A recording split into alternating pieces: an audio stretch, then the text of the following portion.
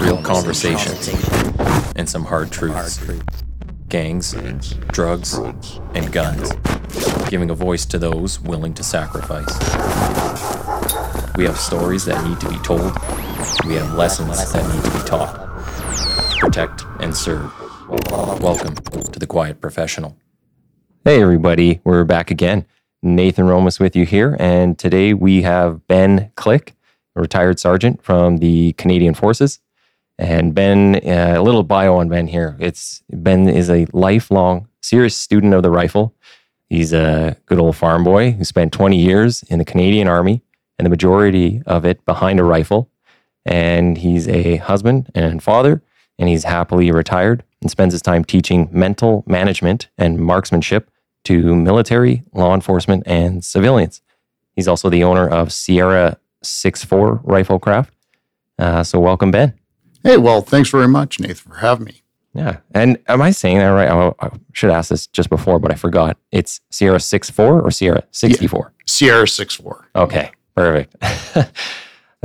I kind of was trying to remember from back being in the Mounties. That's how they kind of talk. Right. So maybe some of that lingo kind of comes from the military. It's like a call sign. Yeah. You bet.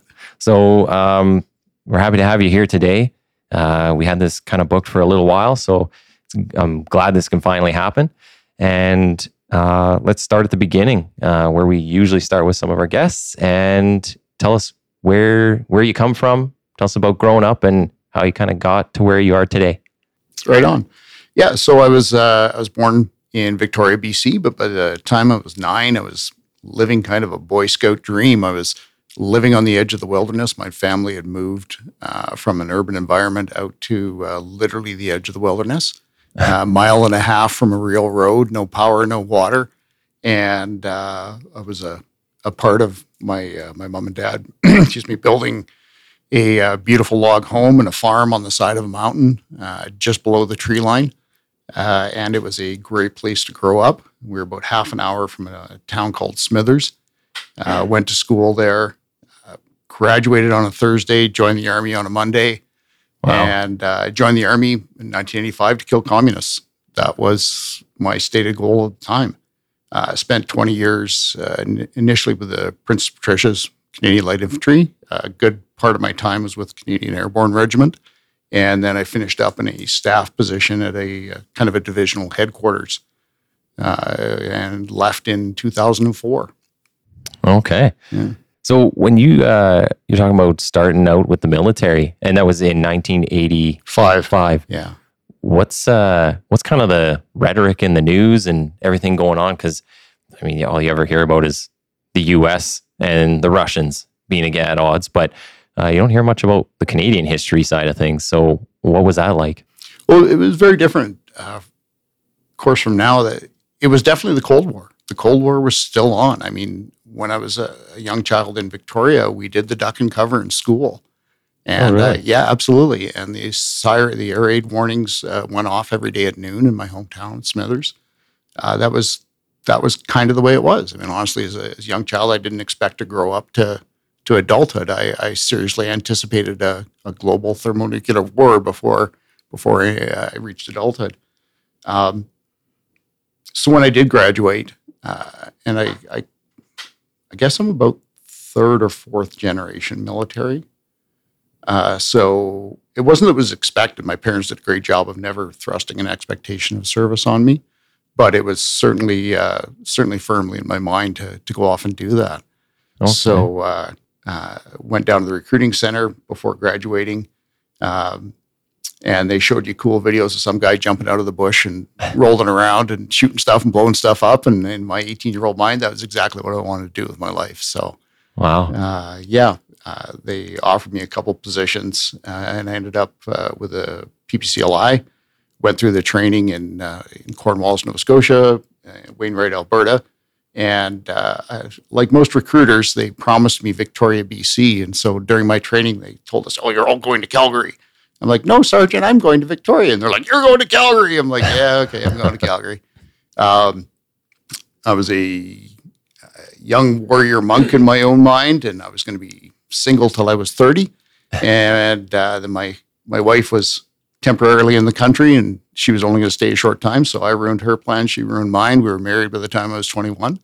Okay. Still married 33 years later, and had an opportunity to go off to the Canadian Airborne Regiment.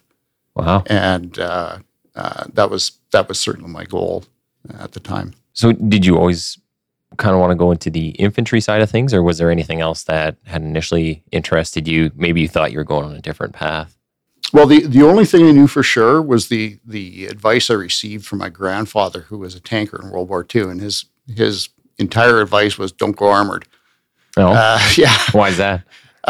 Pretty high casualty rate. Okay. And he'd been through some pretty tough stuff during World War II, and that was his only advice: is don't end up in a tank. Mm-hmm. So definitely wanted to be a paratrooper. Wanted to run around the woods, blow stuff up, and that's what I got to do. I've said this many times on this podcast. Even when I was getting into policing, and this is 2011, all the recruiting posters look like the Lethal Weapon movie poster, and that's kind of what your image of everything was. And maybe that's because I grew up in the 90s and it was all about action heroes, but it's very different now. And even the military is very different now. So how they're recruiting, the style that they use to recruit people, and then just the images that they portray. Yeah, absolutely. So you end up in there, and then you go off to the airborne. Can you talk a bit about like some of your experiences in the military? Yeah, sure. Just back to your recruiting thing there. It's funny because in my head it was about doing all the things I wanted to do, but like any organization, they had to reach the maximum number of people they could, and the economy was good in the 1980s, and the stature of the military was not very high. So their recruiting message was join the Army, get excellent technical training, and then go back to civilian street and make a life for yourself. It was kind of the inverse of what I expected it to be. So they're like selling you on the trades aspect of it. They were explaining to you what the benefit to you would be, which was kind of the opposite of what I kind of expect it to be. And they weren't saying, hey, we're going off to war, not fight at all. Communism. Yeah. No. Okay. No, and this was before all the Blue Beret UN flag waving propaganda that came later. Okay. It was definitely aimed at trying to recruit the individual to get a good job for later on. All right. And that's not what I was looking for. And the Army at the time was stunningly poor. The amount of money available was just nothing. Mm-hmm. We were certainly an impoverished Army at the time, and that's come and gone. But I mean, we've never spent the money on the military that we even promised NATO. We've never even reached half of our stated goal of funding the military, even in the middle of Afghanistan. This would be the what you see in the news now, where they talk about like the 2% of GDP. Correct. Okay. Yeah, the stated amount that we agreed to, I believe, is 4%, and we've never even approached 2%. So. So for me now, I've heard that we're trying to reach 2%. I'm like, wait a minute, that's only half of what we said we would do. Mm-hmm. But it did impact our training. My initial training as an infantryman was very minimal, and that, we reached the goal of when I came out. I was a shaved head 18-year-old who thought I was God's gift to the Army. I was certainly convinced we were Canadians, and when we were the finest fighting machines in human history. Mm-hmm. And later on life experience, it's like, oh, wait a minute, how little I know. We get by on a lot of luck sometimes. Yeah, more luck than skill. Yeah, and not the best strategy. I finished the training, went and got some great opportunities in the battalion in Calgary. It was a great city to be in. Went off, climbed some mountains, learned to drive some vehicles, learned to do basic reconnaissance, and spent some time in a signals platoon. And I almost feel like I should apologize to the people I serve with, because I was a pretty cranky 19-year-old. Running a radio was not what I expected it to, what I expected to do in the Army. And I was pretty whiny about it. I was certainly not serving with a service heart. So you got in, you wanted to get after it. Oh, yeah, absolutely. Yeah, and there I was stuck behind a communications post and frankly not doing the best job I was. So I think the boss got rid of me first opportunity he had, and I got to do a year of biathlon for the Army, the skiing and shooting thing. Oh, really? And it was right before the 1988 Olympics. And I think that the intent was, like a lot of countries, was to produce many of the Olympic teams out of the military because it allowed them to still claim amateur status, but still fund their athletes. So I don't know if anybody from the military ended up on the 1988 biathlon team. I don't think they did, but it was a great way to get fit and shoot for like a solid year. Yeah. So it was certainly part of my vision for training and development. And somebody else's dime. Absolutely. They pay for the ammo. Absolutely. Yeah. I always, and I will now say thank you to the Mr. and Mrs. Taxpayer for all the ammunition. It's been great. Yeah. So where do you kind of go from there? What's your journey like? Well, I was lucky enough to get onto a jump course. Learned to fall out of airplanes up here in Edmonton, and they posted me out to Petawawa, Ontario. And excuse me, I'd arrived just as the unit had been on an overseas posting, so it was kind of a ghost town when I arrived, and not knowing really what to expect. Sat around the barracks for about a week, and then everybody came back from leave, and it was right into the stuff I'd always dreamed of doing. Where are you posted at this time? Into Petawawa, Ontario, and it was 2 Commando of the Canadian Airborne Regiment. At the time, the Airborne was many things over the years. When I got there at the time, there were 3 rifled commandos, about 120 people each, and each of the regular infantry battalions fed each of the commandos. So 1 commando was from the Vandus in Quebec, 2 commando was from the PPCLI, and then the Royal Canadian Regiment, based at the time mainly in Eastern Canada and Germany, they fed the 3 commando. So there were about 120 guys from the PPCLI in 2 commando, and right away there was a 2-week indoctrination selection process, lots of running around with a rucksack, shooting, learning basic demolitions, how to fall out of a helicopter into the water, and how to walk really long distances.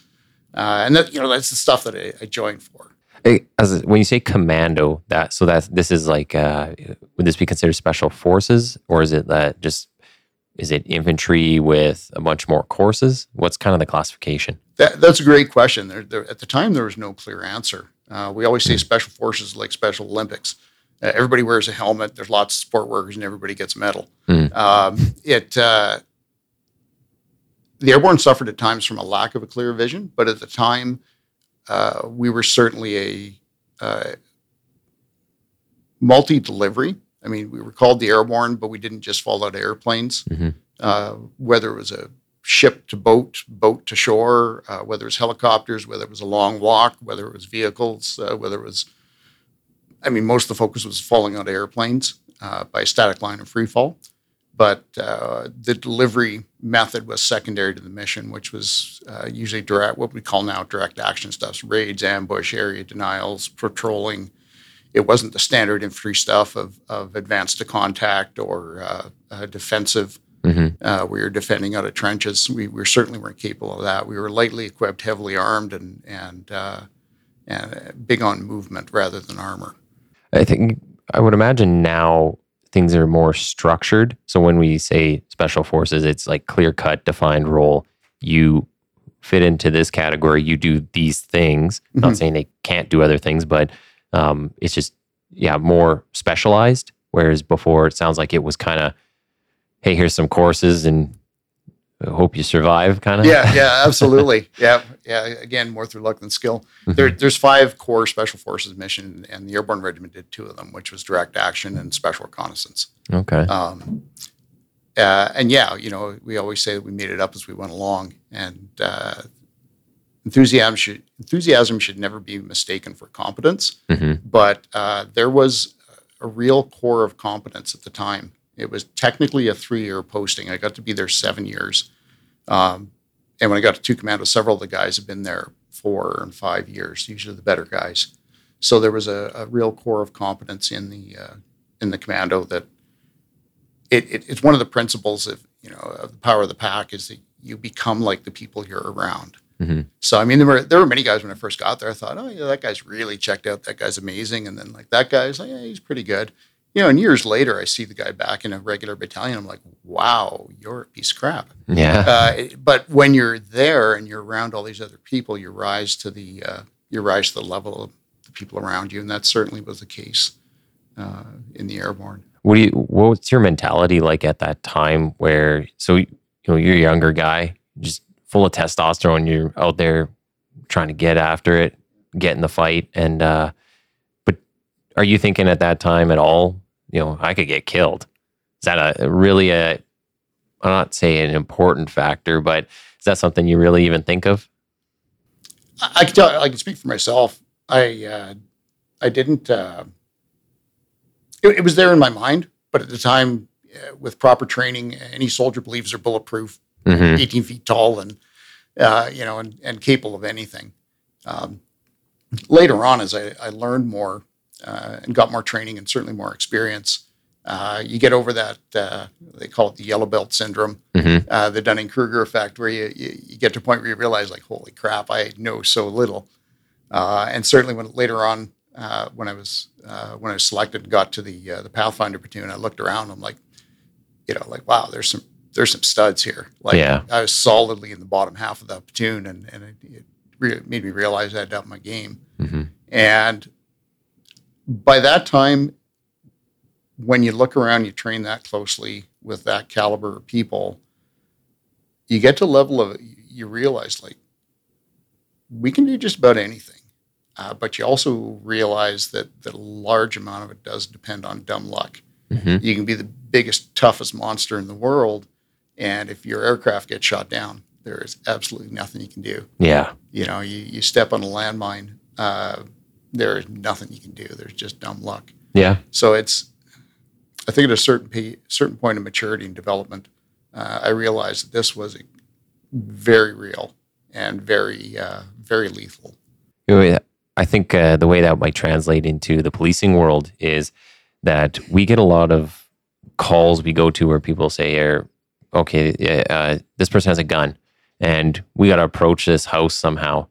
And you never know if there's somebody kind of laying and waiting for you. And really, we're very vulnerable when we're moving from the vehicle to a building, from one side of a building to another side, especially being in, an urban environment. There's windows everywhere. There are lots of other people around. You don't know who's friends with who.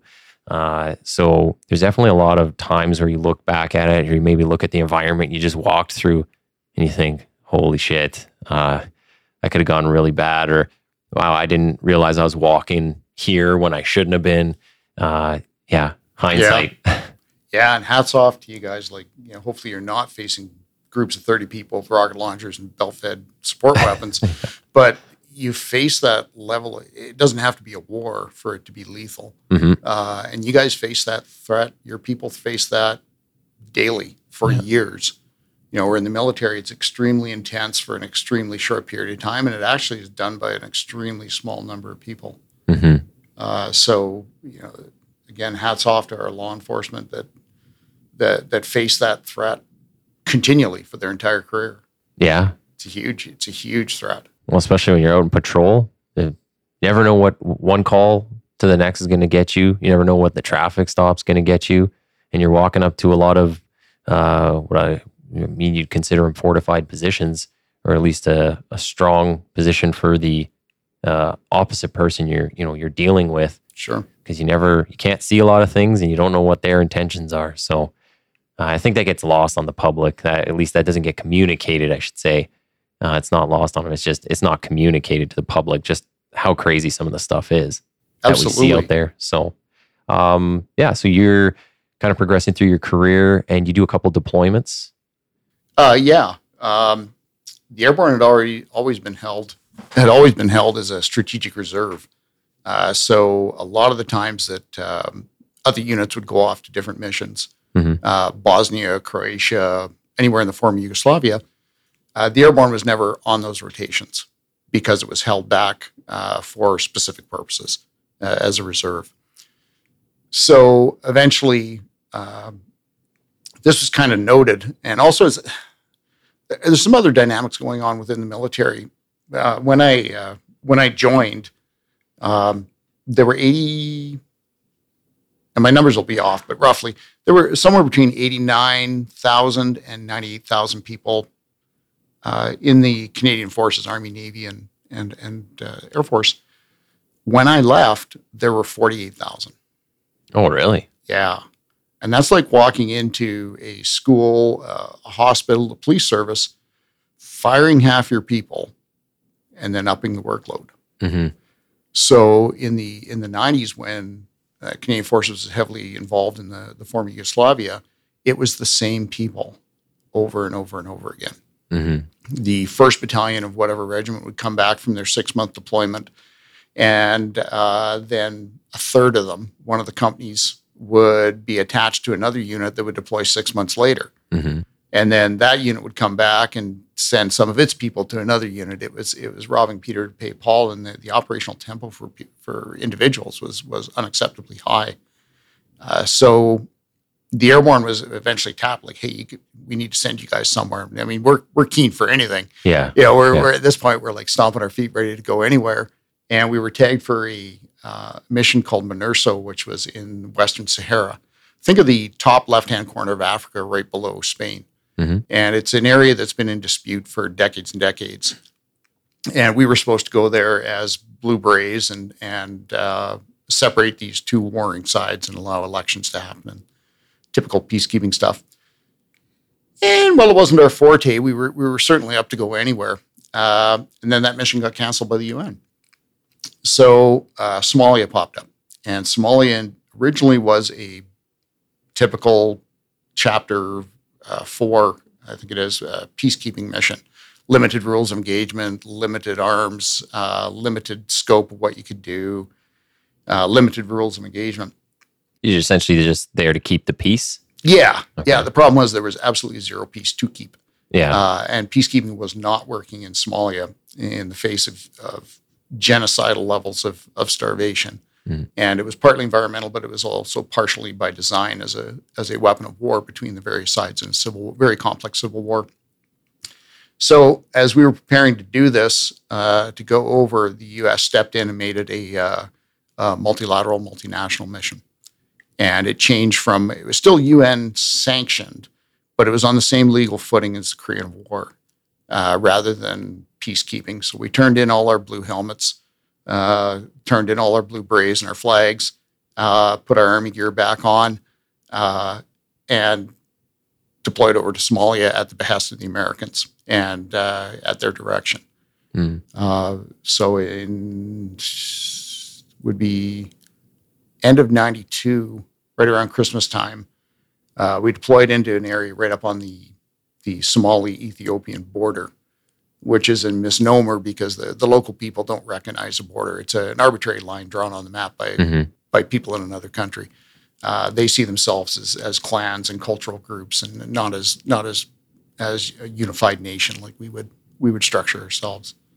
So we initially air landed, forced our way into an airport in Belatwain, Somalia, and then later brought in many more troops from by highway, along with armored vehicles. And just showing up in the aggressive posture that we took. I mean, initially we were in the airfield, literally living in trenches, living out of rucksacks, minimal water, minimal food, lots of ammunition. Mm. And just the aggressive posture we took by patrolling day and night. The local warlords thought it was a good idea to not do that anymore. Mm-hmm. And they pretty much folded up right away.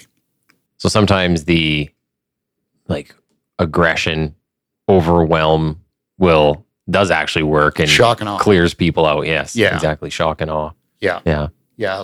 Officer presence, I guess Mm-hmm. you'd call it. Yeah. Just showing up and doing what we did as aggressively as we did. And there were certainly some light contacts or definite firefights in the beginning.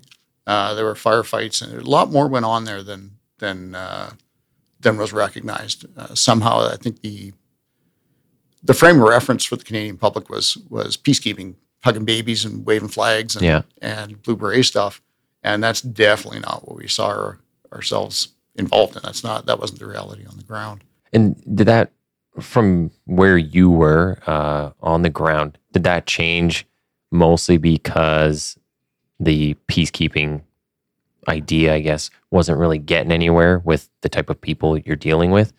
Or was there more to it? Like you said, the U.S. came in and that kind of changed things. Yeah, it was no longer a peacekeeping; it was a peacemaking operation, for lack of a better term. It was a peace enforcement. Basically, we came in and became the local military and prevented others from operating in the area in multiple different ways, simply by occupying the area and denying use of that area by direct action at times. Going after a couple bad guys directly, and controlling the routes of access in and out. Said this before on one of the previous shows, but the idea of police in some capacity as the closed fist of the public, where a lot of the self-preservation, self-defense has been taken away from the general person out there.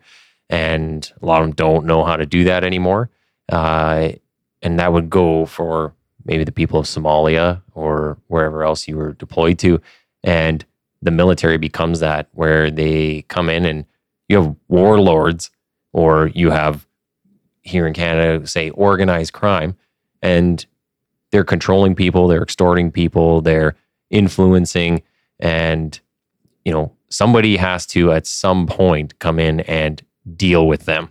So sometimes violence has to be used. Absolutely. And sometimes there's time for diplomacy. But I can see how the military would kind of fit that role for people outside of Canada. So yeah, absolutely. In the absence of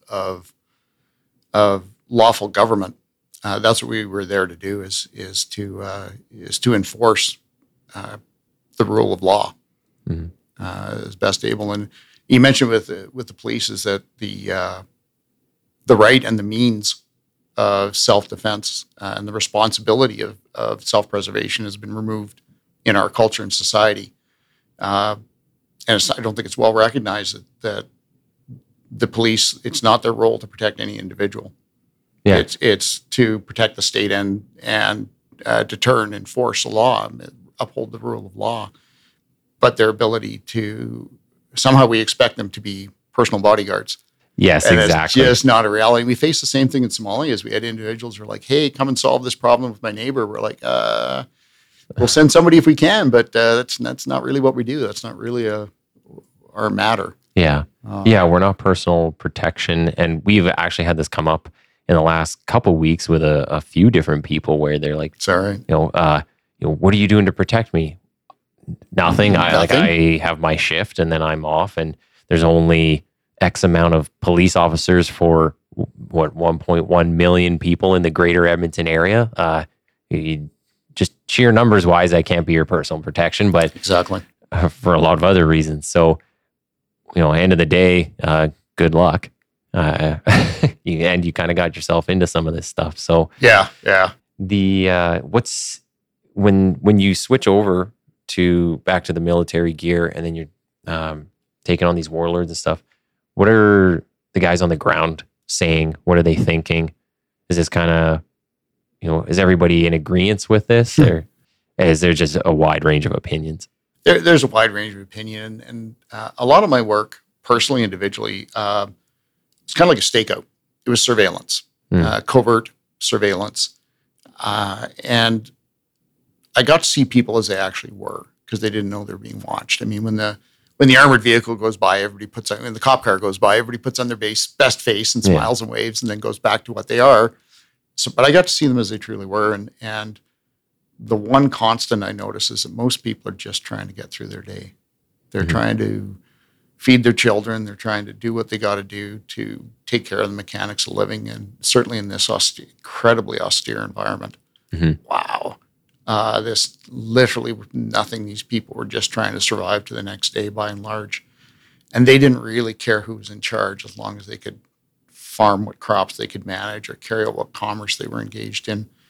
But it's always that 2%, that 5% of people that are looking to exploit Yeah. the social gaps and for their own power. Yeah. For the majority, it's not their fight. No, they just want to get through their day and live their lives as best they're able. So yeah, there was certainly that 2 to 5% of society that had skin in the game and were disadvantaged by our presence. So they were not very happy we were there. But by virtue of our strength and our aggressiveness, they didn't really have a lot of options. Also, on the other side, most of our work really was more characterized as country building too. Mm-hmm. Once we suppressed the bad guys and time to time had to deter or directly attack individuals or areas or go and seize a bunch of weapons from somebody. Once we'd done that, we naturally turned to creating a local police force. We trained, raised, equipped, and patrolled with locally selected and trained police officers. Mm-hmm. And we're just simply a force enabler. So they could do what they needed to do. That's what you hear a lot about in Afghanistan, mm-hmm. in the Middle East. The later part, yeah. Yeah. So it turns into kind of a nation building. Yep, 100%. And I guess the main goal, you kind of want to at some point not be there anymore. It costs a lot of money for a country to send everybody there. You're hoping to turn it back over to the people and let them govern themselves and run themselves. That's the ideal, you bet. Yeah. So yeah, we weren't there for 6 months. We were there for an indeterminate amount of time. We had no idea how long we were there for. So we were engaged in allowing the humanitarian efforts to proceed. Médecins Sans Frontières, Red Cross, Red Crescent, all these NGOs, non-governmental organizations, had been engaged. And I tell you what, like, it's something to be like a bunch of 20-something studs with machine guns and rocket launchers and go into these places. Man, there were aid workers there. There was one woman who had been engaged in this type of stuff, and she'd been in Somalia for 2 or 3 years. Wow. An American. And like, they're there 24/7, 365. And she spent her entire adult life doing this stuff.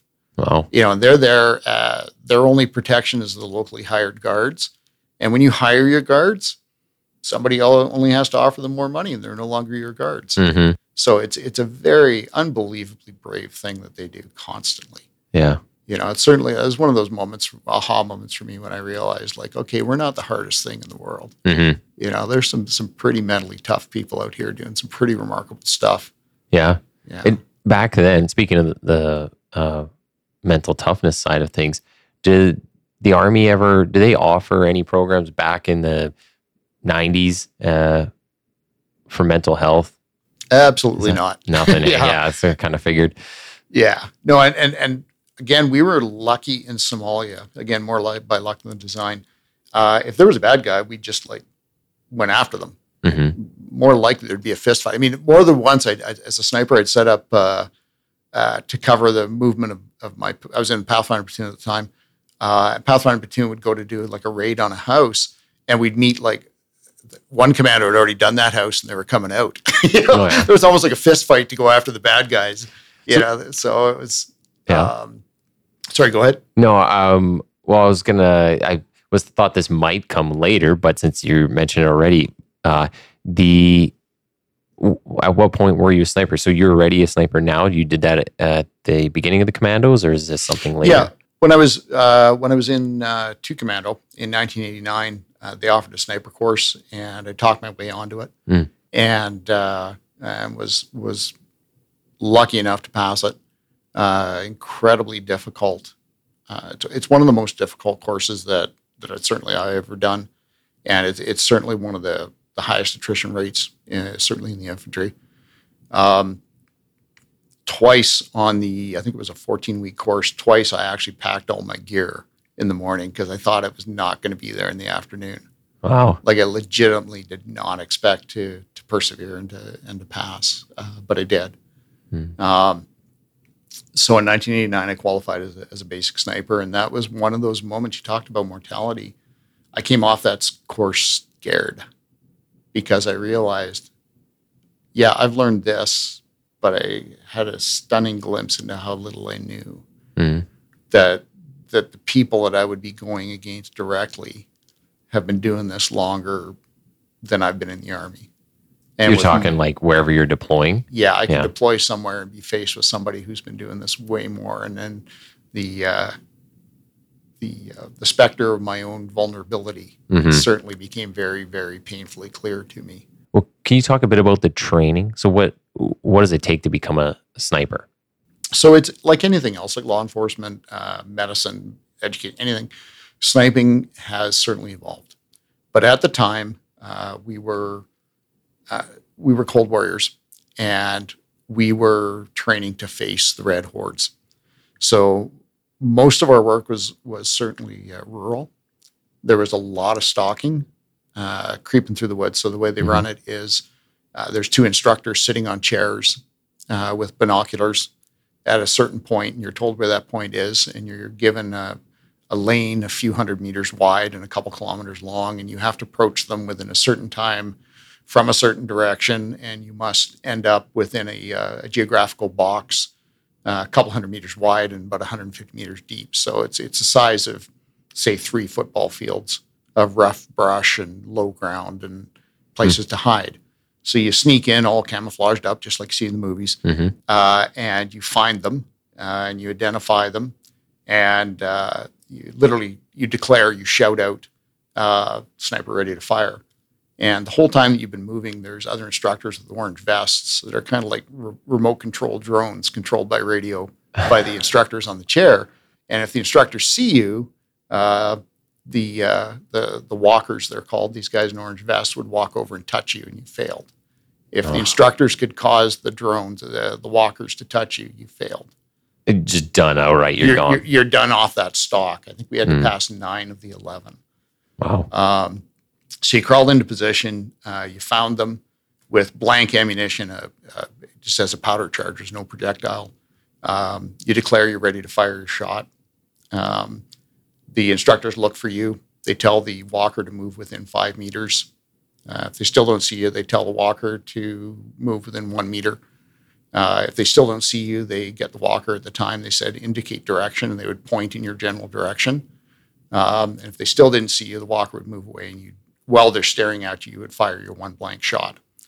And then to prove that you could actually see what you were shooting at, they would hold up a card with a letter on it. Okay. And you had to identify the letter. And at that point, you then had to stalk out without being seen. And that was considered a pass. Oh, you still had to go back out. Well, you still got to get out. Yeah, everybody's got to go home. So that's one of the 5 key skills. There's other ones, whether it's being able to judge the distance, which is important, or just observation. I mean, you as a police officer, you know that like the conditions you're in of the situation is your perception is based on what you can see. And the information that I as a sniper could pass back to the commanders was probably more important than me picking off 1 or 2 guys. So information management, observation skills were another key skill. And I was just involved with the basic sniper course that's just still running currently. And they did lose a couple guys on observation. You're given a certain task in a certain area and certain objects to note or find or describe. And not everybody's able to do that. Yeah, I would maybe equate the observations that you're talking about to our current role. So I work with the gang suppression team, and we do a lot of walks through venues where there's hundreds, if not, you get 1,000 people, a couple thousand at some of these raves or the big concerts. And we're not so focused on arresting and charging somebody with a criminal charge, but the mass amount of intel that we gather, we are constantly having to be switched on.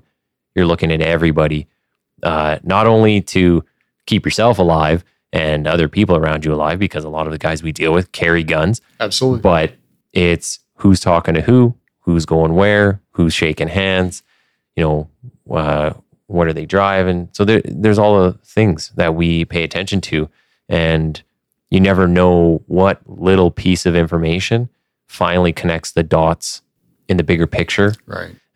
And what's going to be used down the road. So this very important aspect is kind of being alive to your complete environment everything that's going on in it at all times.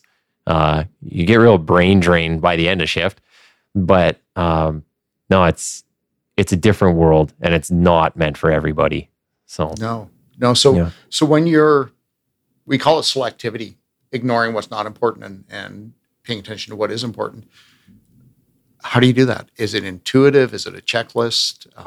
What's your process? Oh, for us, and thank you for being. I think you're the first person to ask me a question on here. That's interesting. Our process. I think a lot of it is you're genuinely interested in finding these things out. Mm-hmm. And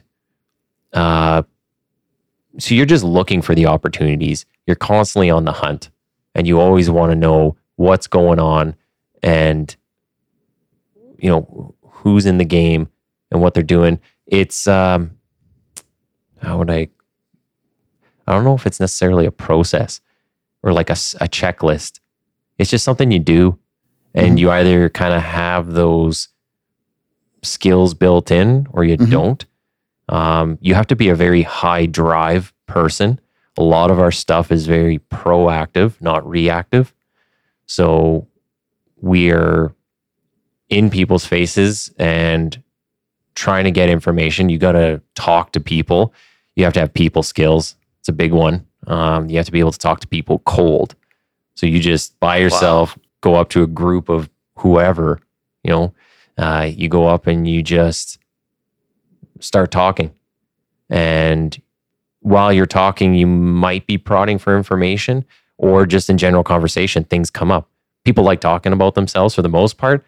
So once you get going, people are more willing to kind of throw information out there than they might realize.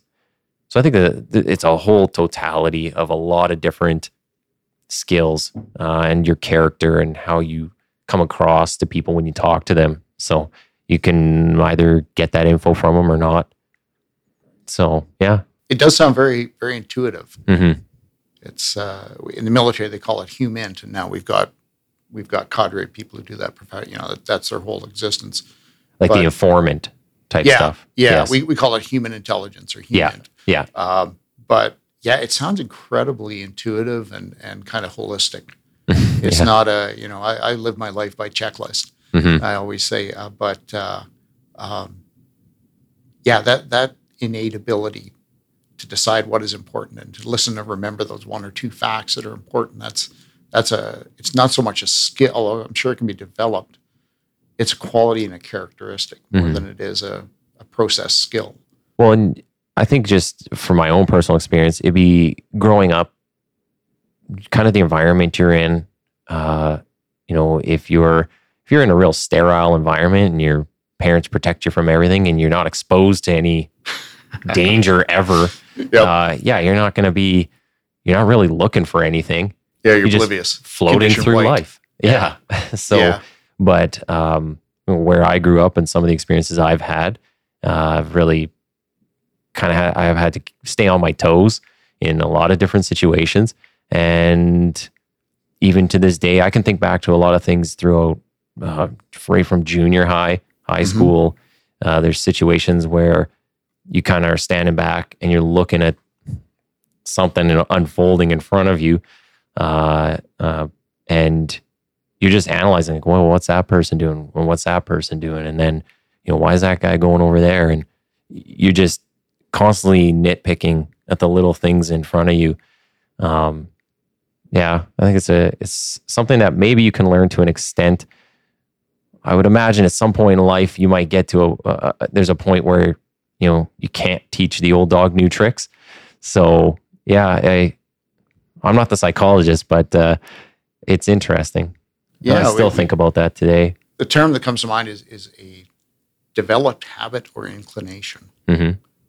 Yeah, the mental management stuff. It's one of the phrases that we use to define it, and it becomes part of who you are. Yeah, it's a daily habit. Yeah, and that is a thing too, right? You got to kind of exercise that skill. If you don't use it, you lose it.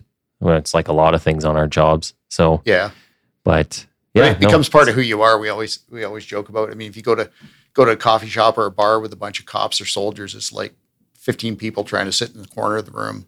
So where they got a dominating view and, and notice of all the exits. Everybody's trying to sit in the same chair. Yeah. It's a developed inclination or habit. It's very interesting.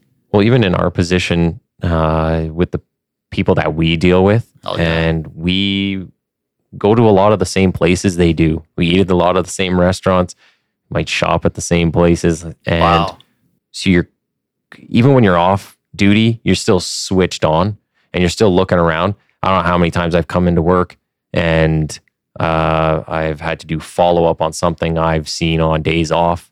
I might write a report on something I've seen on days off, like all the time. All the time. And it's nonstop. And then even to a degree, some of the people you deal with, if you got family outside the job, you don't necessarily want, you don't want your family coming across these people. So, or you try to keep it as private as possible. End of the day, there's people are going to see you and you might not even know, but you got to be kind of just aware. It's not about being paranoid, but about being vigilant and making sure that, you're just being as safe as possible. So all those things come up, but it's a switch that's hard to turn off. Nor should you. Yeah. Yeah. Yeah. Well, again, talking about, self-defense, self-preservation, and it's not about being paranoid, not telling everybody, you're not fear-mongering with everybody, but a lot of the public doesn't realize just what's around them and the amount of things that I know our team has found in the most upscale of restaurants and places. And you find some pretty interesting weapons and other things on. Dude, I live in St. Albert, and without trying, I'm picking it up more and more over the last year. I'm picking up characters that I'm like, why am I noticing that dude? I'm like, oh, that's why. Yeah. He's got a little man purse wrapped around his chest in his sweatsuit. I'm like, wait a minute. Yeah. That ain't right. Yeah. And that's like I say, it's become more prevalent in the last 18 months, 2 years. So we're going to get to a lot of the mental management. Just finish off kind of with the career that you're talking about with the military, because this is a big aspect of what we're going to get to. So you're talking about being in Somalia, and where else do you kind of go from there, and what else do you take on? Somalia, I was with the Pathfinder platoon. Our job, normally it's a division between reconnaissance, and also our job primarily was to access the regiment in and out. We were responsible for setting up landing zones, drop zones. We would go in usually by free fall or some other means. It even got to come off a sub once. That was kind of cool. Oh, really? Yeah. It was awesome. A Canadian one? Yeah. That was kind of scary. Like, no joke. It literally had masking tape around some of the dials to control the amount of humidity and like moisture that would get in. I just picture a guy. It was sad. Riding, pedaling the bike pedals to terrifying. Yeah, you're not far off. At the time, we had the O-class subs, and they were just brutal. Wow. Like, hats off to the guys who are in there. But in Somalia, we were almost equally split between reconnaissance, and we were kind of like a pocket platoon for the commander to do direct action stuff. Not very much, but like there were some moments. I was coming back. I was just kind of cargo in a Humvee. Rolled over. I was kind of half asleep coming back from something, and all of a sudden the vehicles accelerate, and I come fully awake and try to see what's going on, and we were rushed. There was a broken down truck in the middle of the road with a massive anti-aircraft gun. They were desperately trying to swing it to point it at us, but through speed and violence, we overwhelmed them right away. And had we not, if we'd stayed back or been timid about it, absolutely, they would have been pumping 23 millimeter shells into our unarmored vehicles. Yeah. So, speed and aggression has its place, as you know, especially with people you deal with. Yeah, I couldn't imagine just waking up and you have less than a second to be on top of things. Yeah, we did it, and I mean, exactly what it's like. I'm sure. Again, we escorted an ambassador up to another part of the country that was desperately trying to stay out of the Civil War. There was a different warlord group, ethnic group, that was trying to maintain somewhat of a border to keep the troubles away. but we brought a U.S. diplomat up there. We drove up there with him for it took us about 4 or 5 days to get there, and to cross one of the battle lines.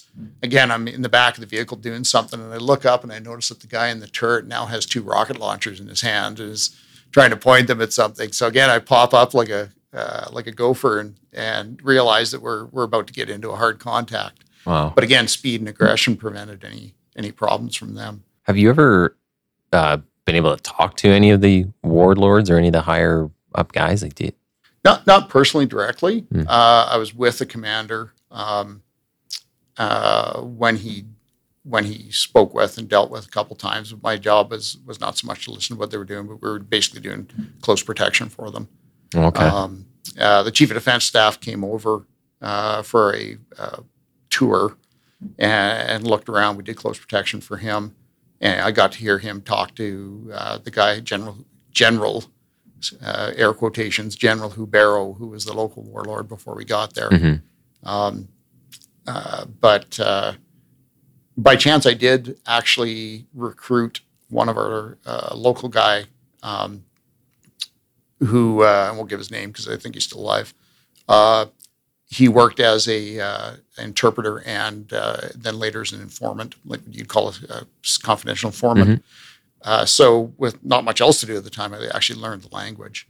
So being able to walk around as a Canadian soldier with the local people, not knowing that I understood a little bit of the language, was certainly an advantage at the time. And like you're talking about walking around in a crowd, there were several things I picked up, mm-hmm. even with my very, very rudimentary language. Yeah, that were of value. Well, I mean, tons of the people we deal with, they speak a variety of languages and the dialects within there. Yeah. I can only imagine what they're saying about us a lot of the time. Yeah. We need the universal translator to get invented. Yeah. But, did Somalia, and I was really lucky / unlucky. I was really lucky. Most of the regiment deployed back to Canada in end of May 93. I stayed back for almost a month. I got back June 26th. I stayed for almost a month in Mogadishu, and it was busy up in the desert, but it was literally the Wild West in Mogadishu. This is May, so we're maybe 5 months before the Battle of the Black Sea Market, which is the Black Hawk Down deal. And it was in the build up to that. They declared Edid, the kind of federal level warlord, they declared him a target.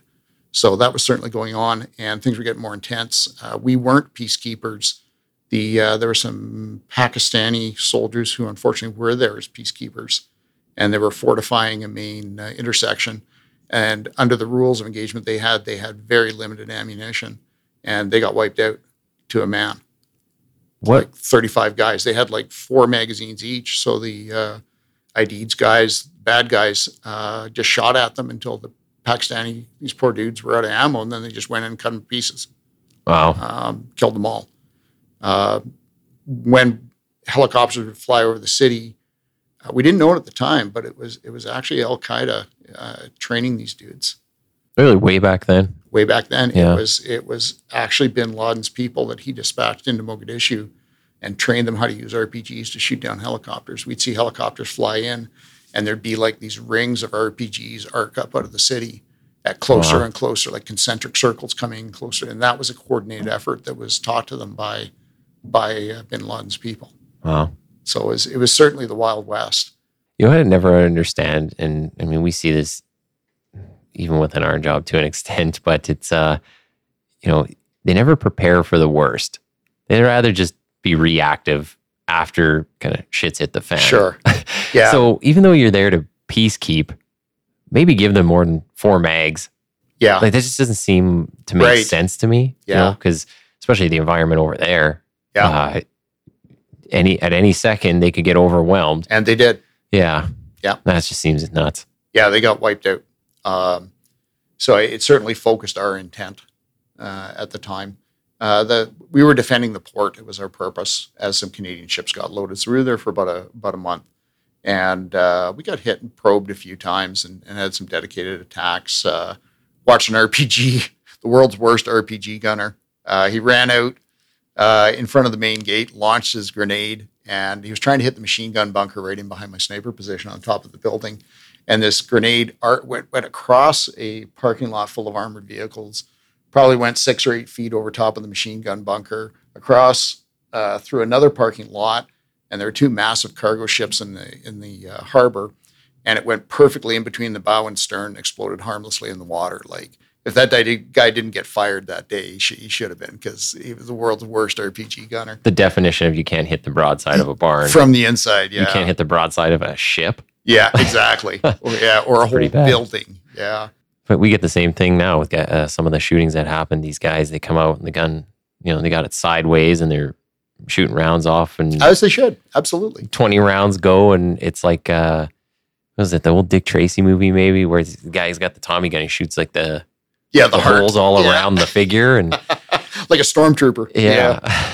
Yeah, no, that's the proper manly way to fire a handgun, guys. If they're listening, then absolutely keep doing that, because God bless you. Yeah. So I came back from Somalia and continued training with the airborne. It was kind of a bass-backwards training process. Usually went through selection, then you went to Pathfinder Platoon. Mm. But we went there and we were about to do the selection when Somalia cropped up.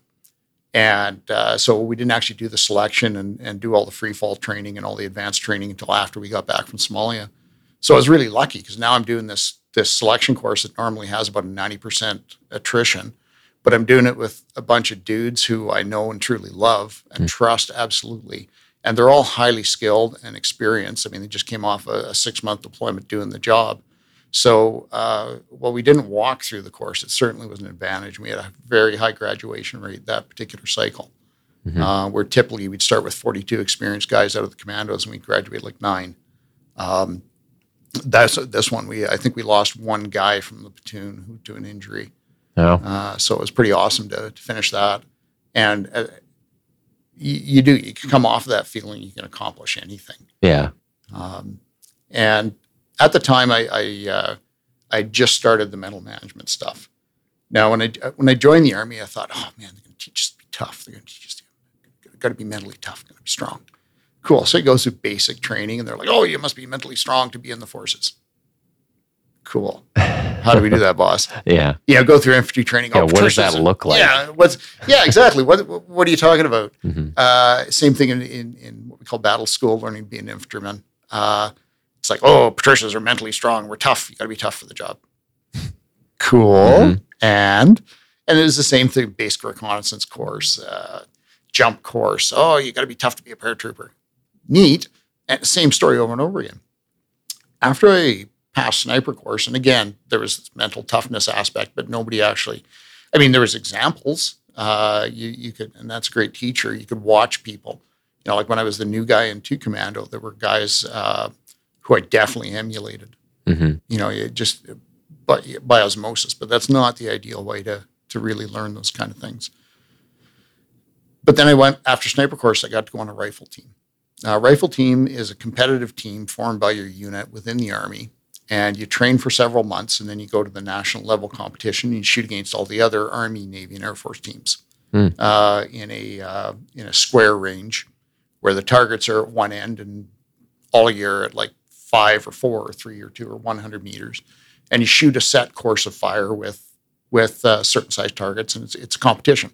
There's prizes and trophies and blah blah blah, and that whole competitive, it's like ISAC that you guys do, the Inter-Service Small Arms competition.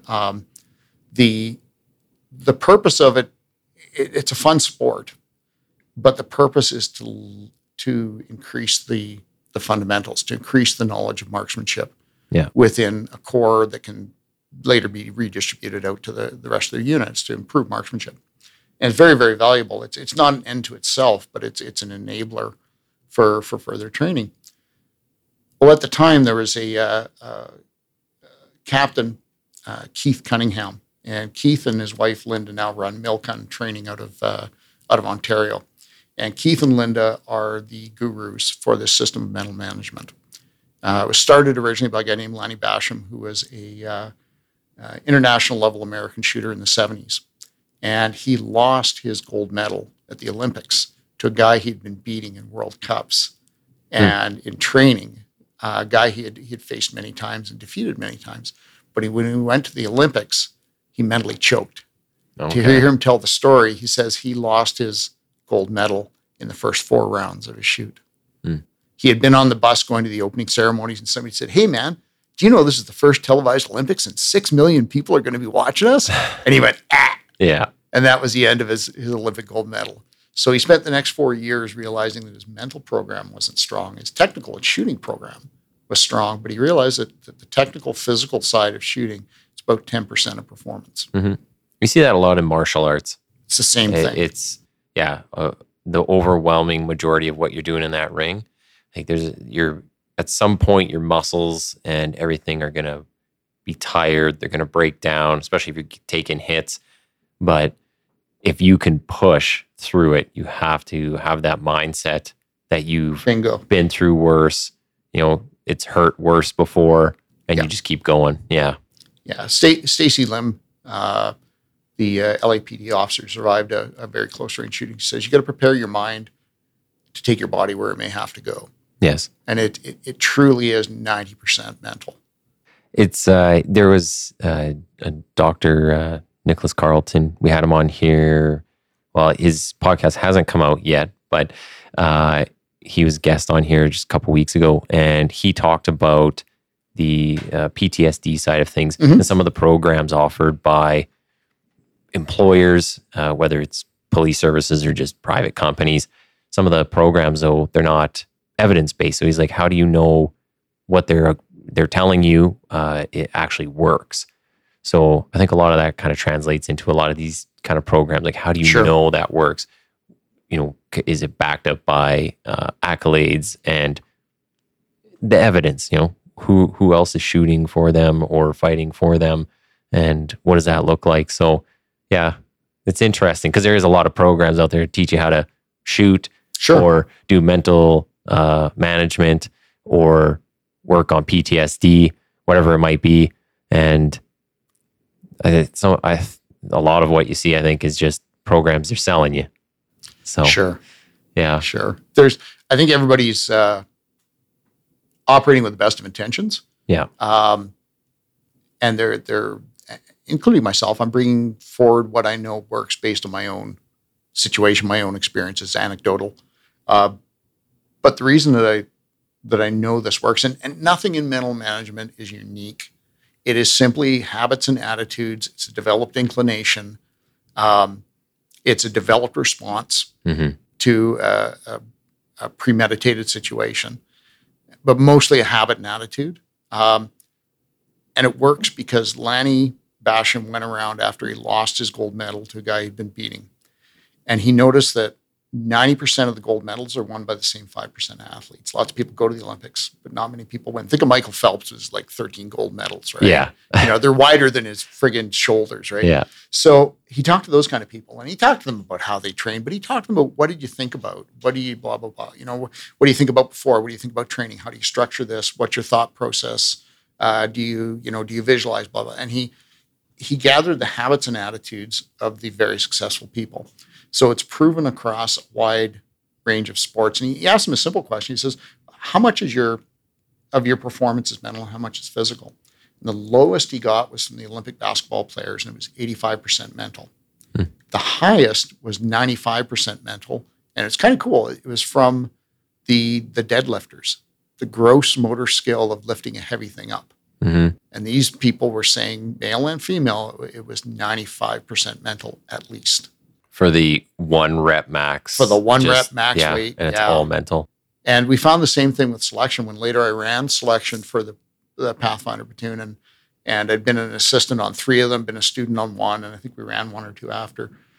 Everybody's the same from the neck down. These are all fit, hard, trained, developed, experienced people. They're all the same from the neck down. It's 100% mental. In any kind of performance. I mean, this mental management stuff is taught to CEOs. It's taught to all the major, in one form or another, it's taught to NBA, NHL, CFL, all the major sports teams. 23 of the last 25 Miss America winners have been mental management graduates. Oh, really? Yeah, so it doesn't matter what our performance is.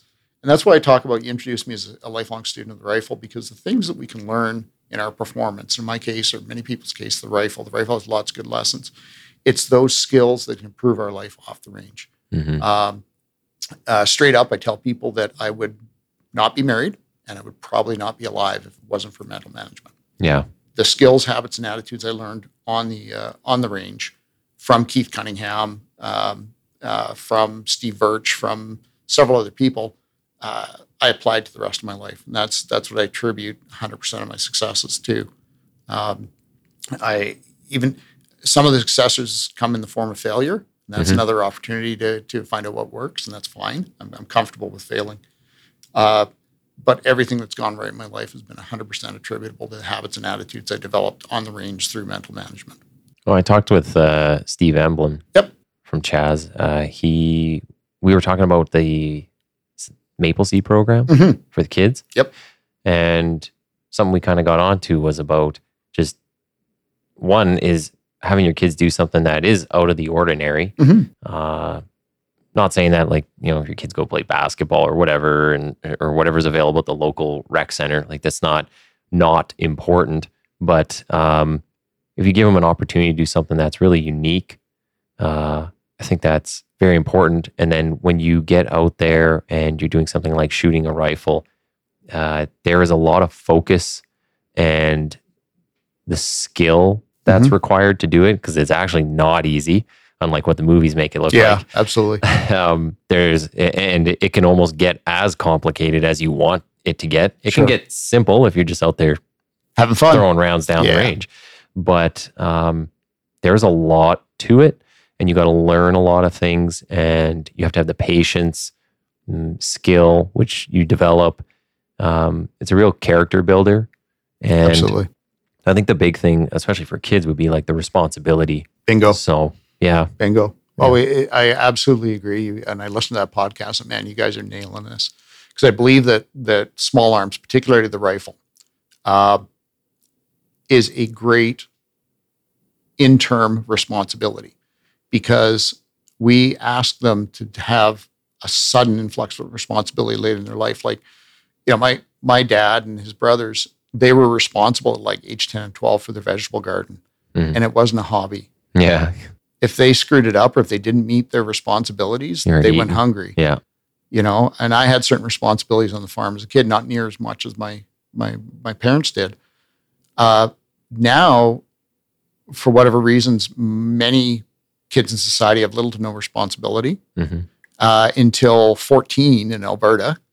And then on their own at 16, we asked them to take thousands of pounds of vehicle and hurtle down the highway at the combined heading speed of 240 kilometers an hour. Actually, with a lot of the people we deal with, they're in their early 20s. Yeah. Don't even have a license. There you go.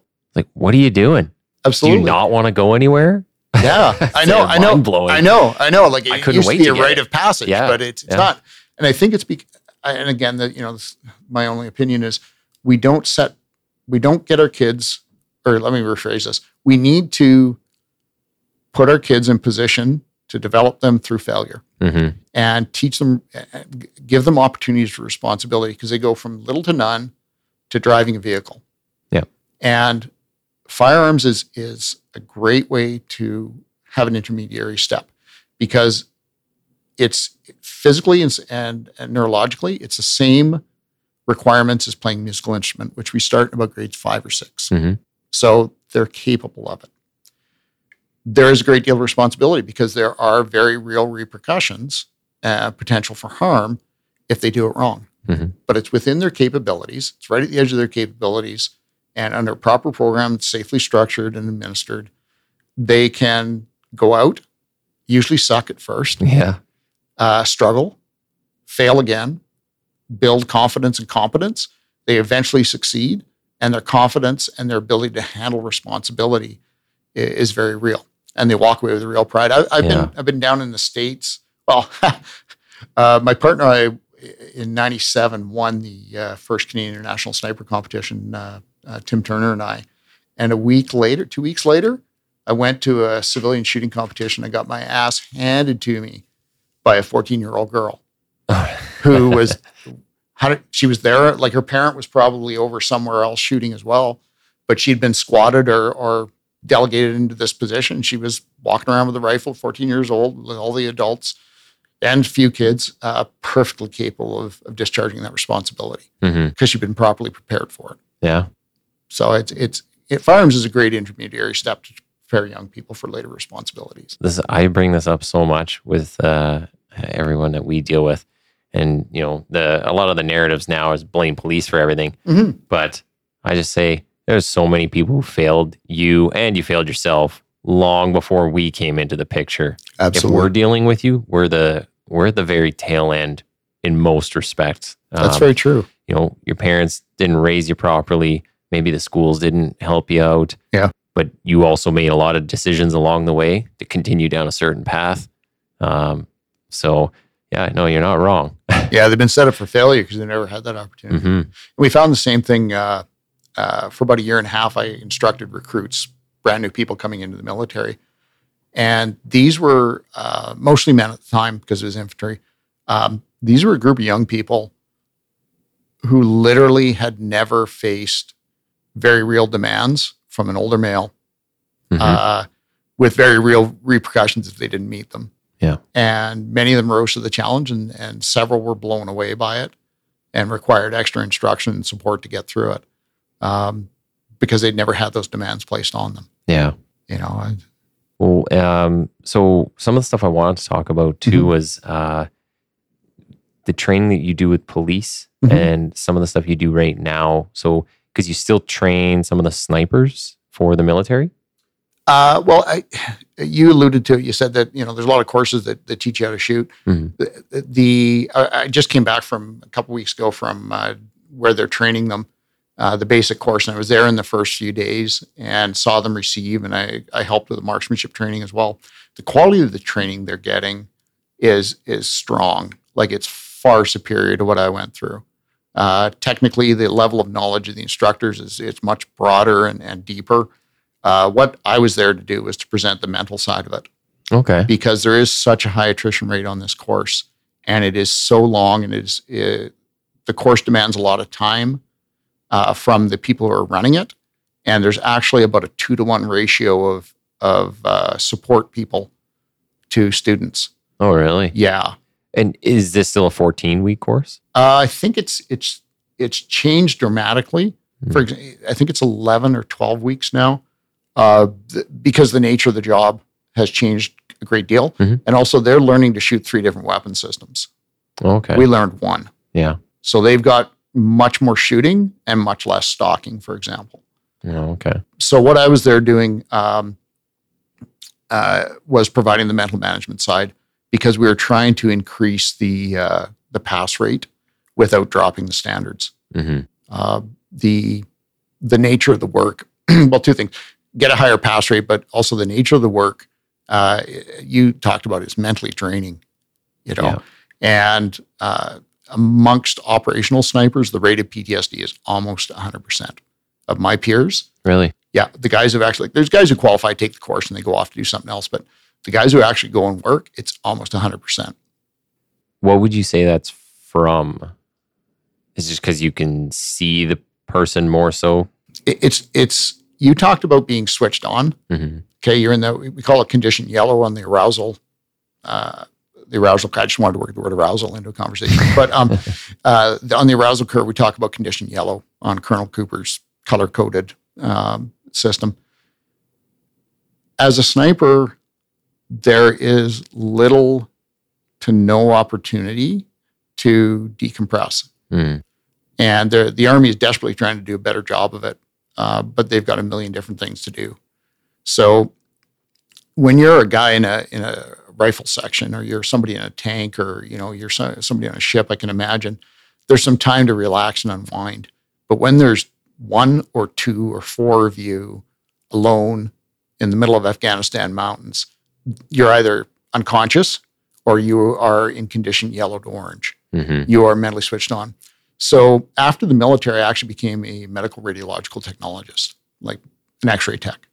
And part of my training was doing functional MRIs, a little bit, just not much. It's a separate job, but I learned a little bit about it. And the the radiologist, the doctor would point to a part of the brain and say, that's depression. That's PTSD. I was just about to ask, like, does it change your brain somehow? 100%. Yeah. PTSD is a physical injury Mm-hmm. That has neurological and other effects, psychosocial effects. But it is a physical injury. When you're continually, and you know this from policing, when you're continually in a condition, yellow, orange, or red, parts of your brain, the lizard parts of your brain, we call them, they physically grow in size. And like a muscle that you work continually that gets bigger, these become bigger and stronger and kick out more chemicals and electrical energy that causes that arousal or emergency state in our bodies. So it's being in a continual state of readiness without decompression. And it's not unique to sniping, but in the operational guys who've gone out and done the job for protracted periods of time, it's near 100%.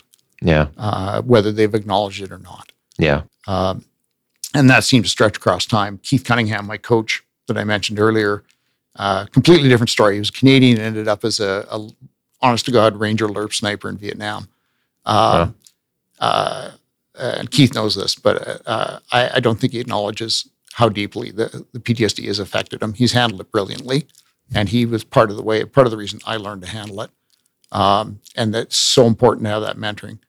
Like people, man, if you're out there, acknowledge that this kind of stuff is real, and it doesn't matter how big and strong and tough you are. It is literally a physical change. It's a biological response to what you do.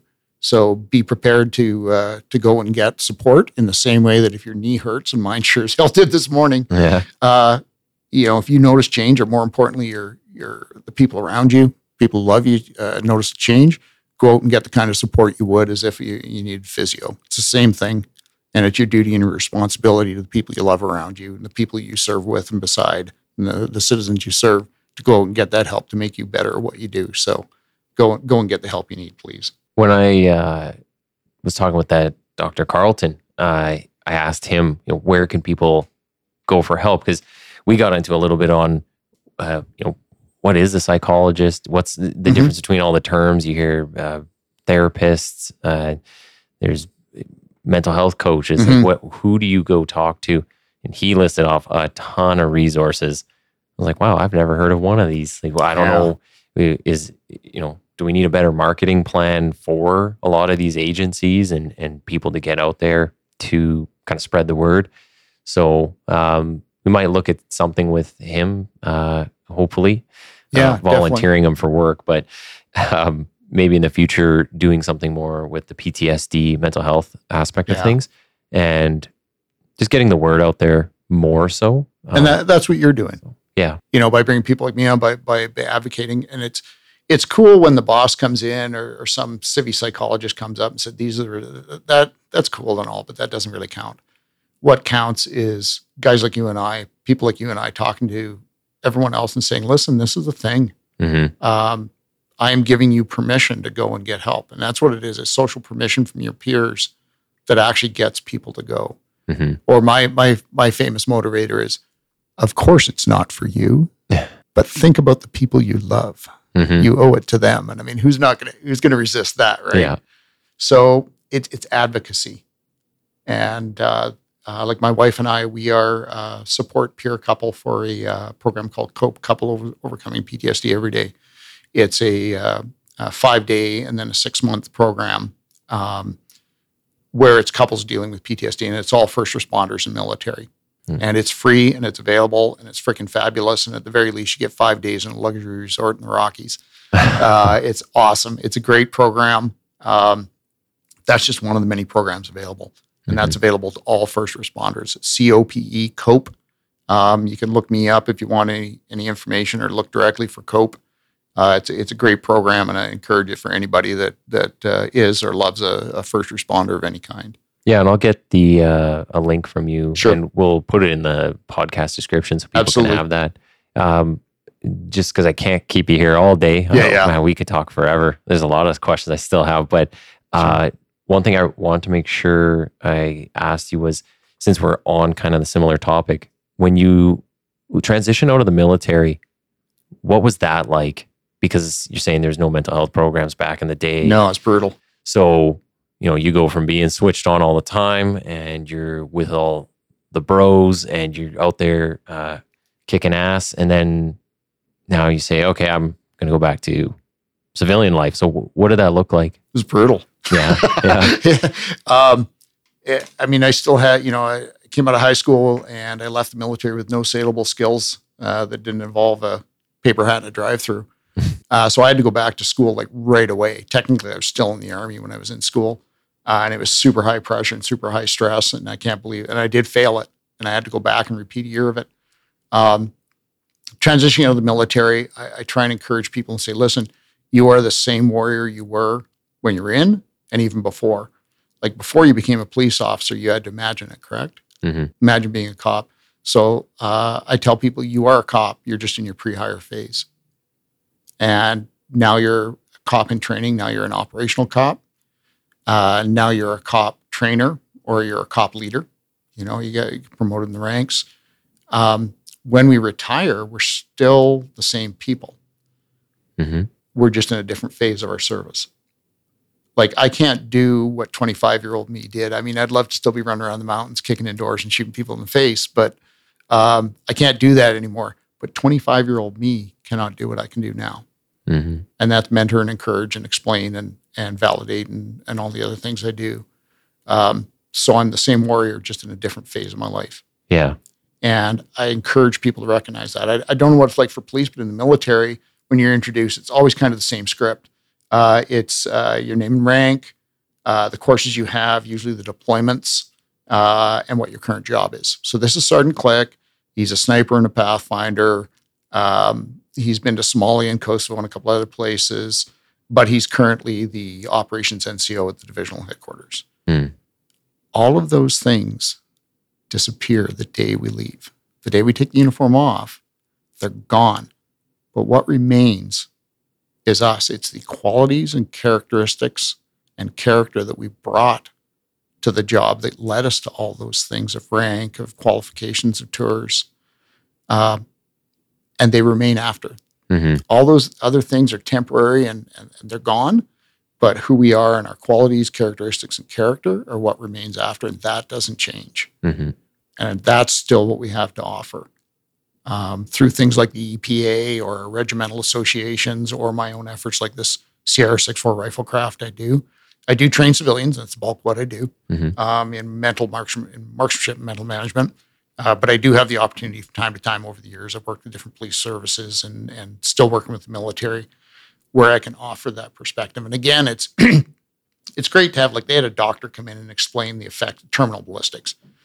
And it was great, but like, he's never shot anybody in the liver. Mm-hmm. He's probably killed more people than I have. He's a doctor, but you need somebody who's been there, done that. Yes. In your own profession, there's those old dudes that, like, they've got the street cred. They've done it for real. Those are the people we tend to listen to rather than the book experts. So when you get out of the military, I encourage people to realize they're still the same people. Yeah. For me, no saleable skills. I went back to school, became a medical radiological technologist because it pays great and it's not that demanding once you get through the training. The training was brutal. Oh, yeah. God, I had a firm grip on the bottom of that academic bell curve. There were some smart people in that class. So how do you go from that to, well, you're the owner of a company now? Yeah, well, I did it for about 12 years. And looking back on it, when I did the COPE program I talked about, we drew a timeline of events that were related to PTSD, things that we chose to do and things that we didn't choose to happen to us. And I realized that only about a year and a half after I graduated, I was starting to have interpersonal conflict with some of my coworkers. And I sought out and I got a job where I worked pretty much by myself, and it was ideal. Mm-hmm. It wasn't too demanding. But yet after 12 years, I could see my physical and mental health, despite all my efforts, starting to decline again. So I'm like, yeah, that's it. I'm done. So I retired. And what I can still contribute and what still fulfills me is this endless expansion of my own ignorance, I call it, this process of learning.